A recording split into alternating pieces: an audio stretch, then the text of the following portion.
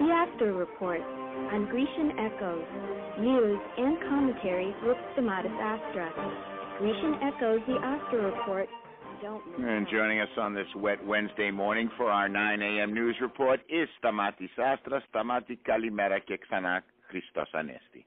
Αληθώς Ανέστη, καλημέρα και χρόνια πολλά σε όλες τις ειρήνες που είναι, μας δίνουν η ειρήνη και φως. να χαίρεσαι την ειρήνη σου, χρόνια της πολλά. Έχουμε πολλές ειρήνες να τις ζώμαστε όλες. Να πάμε λοιπόν να δούμε τα νέα ανά τον κόσμο, την Ευρώπη και φυσικά την Ελλάδα μας σήμερα 5 Μαΐου.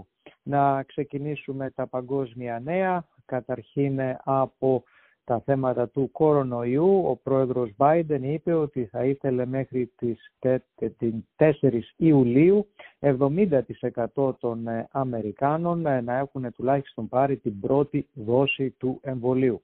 Κάτι το οποίο δείχνει ότι το ποσοστό το οποίο εμβολιάζεται έχει αρχίσει να πέφτει. Μέχρι στιγμής 145 εκατομμύρια, περίπου 56% έχουν πάρει τουλάχιστον την πρώτη δόση.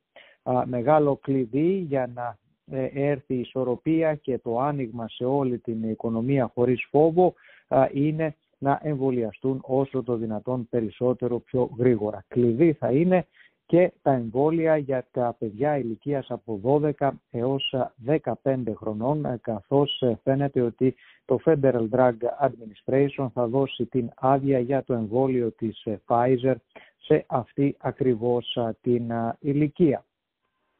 Σε άλλα παγκόσμια νέα, στην Ευρώπη υπογραφές για μεγάλο αμυντικό σχέδιο σε συμφωνία για κοινού παραγωγή και κατασκευή προηγμένων μαχητικών αεροσκαφών φαίνεται να έχουν έρθει η Γερμανία, Γαλλία και Ισπανία, κάτι που θα αλλάξει και το πολιτικό αλλά και το στρατιωτικό τοπίο όσον αφορά τους στρατιωτικούς εξοπλισμούς.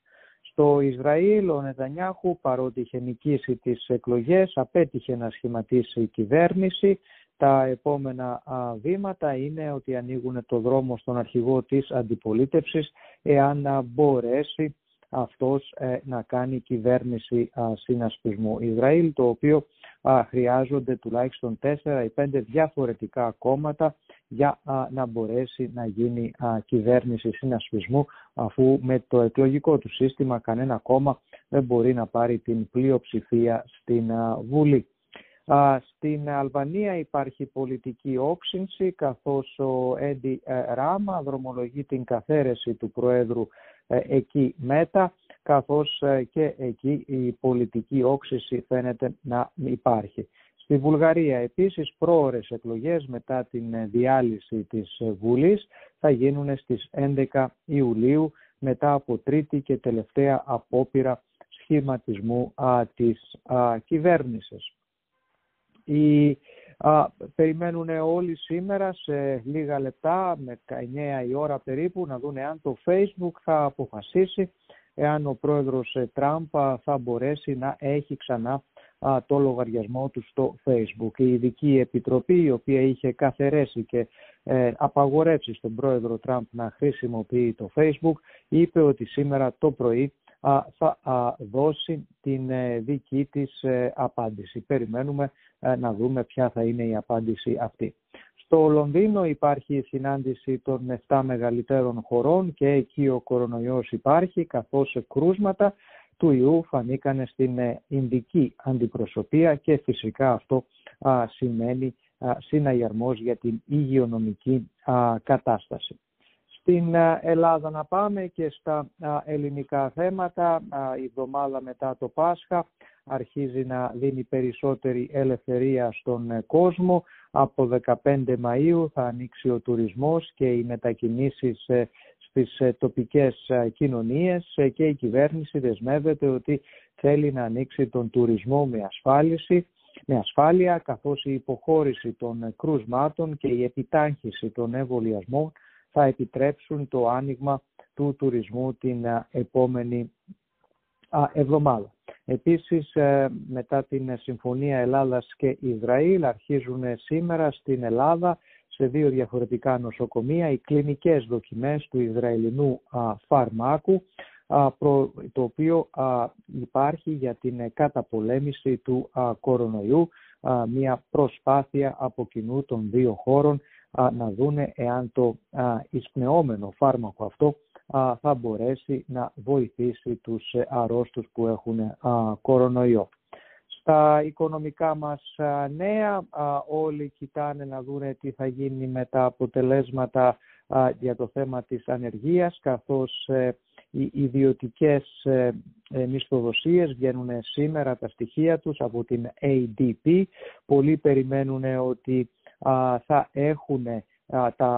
είναι καλά τα αποτελέσματα, αλλά δεν θα είναι τόσο μεγάλα όσο είχαμε τους προηγούμενους μήνες.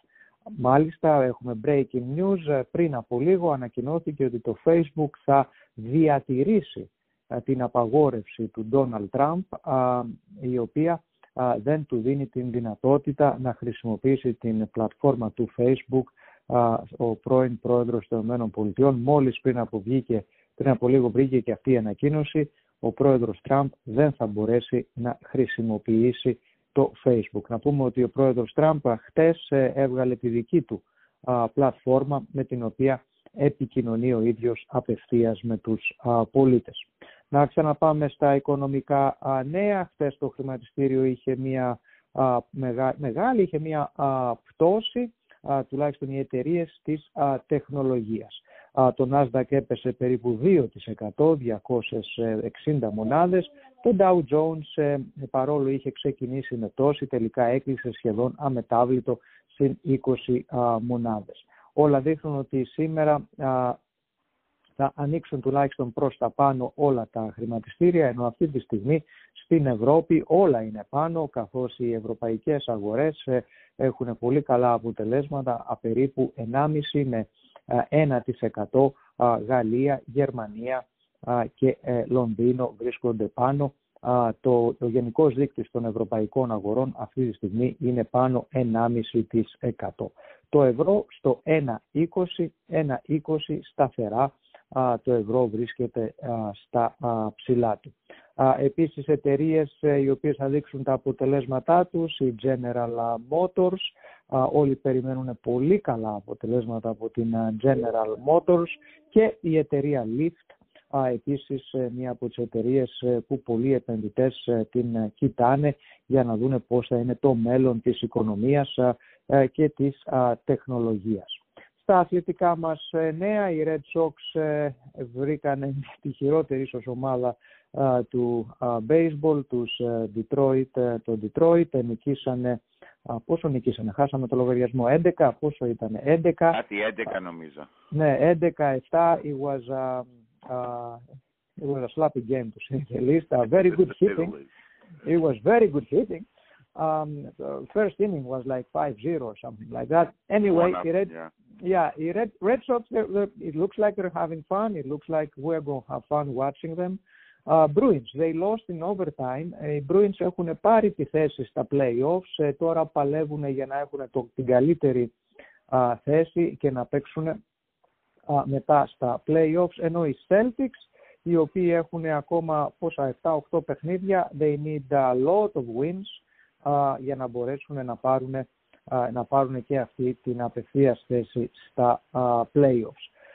Χτες η Manchester City νίκησε την Paris Saint-Germain 2-0 και προκρίθηκε στον τελικό του Champions League. Η άλλη ομάδα θα φανεί σήμερα με το μεγάλο μάτς Real Madrid της Chelsea, ενώ επίσης έχουμε και ποδόσφαιρο στην Ελλάδα. Ξαναξεκινάει με τα μάτς του Ολυμπιακού με τον Άρη, της ΑΕΚ με τον ΠΑΟΚ, σε όλες τις ομάδες οι οποίες προσπαθούν. Έχουμε 4 ομάδες που παλεύουν για 3 θέσεις, ποιος θα βγει στην Ευρώπη.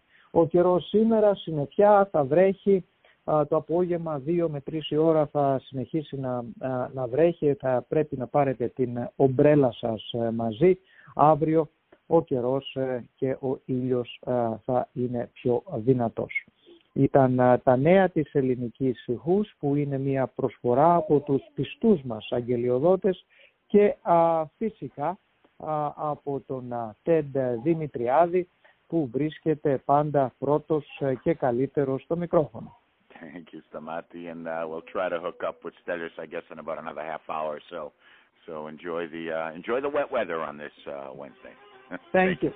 Bye-bye, Stamati.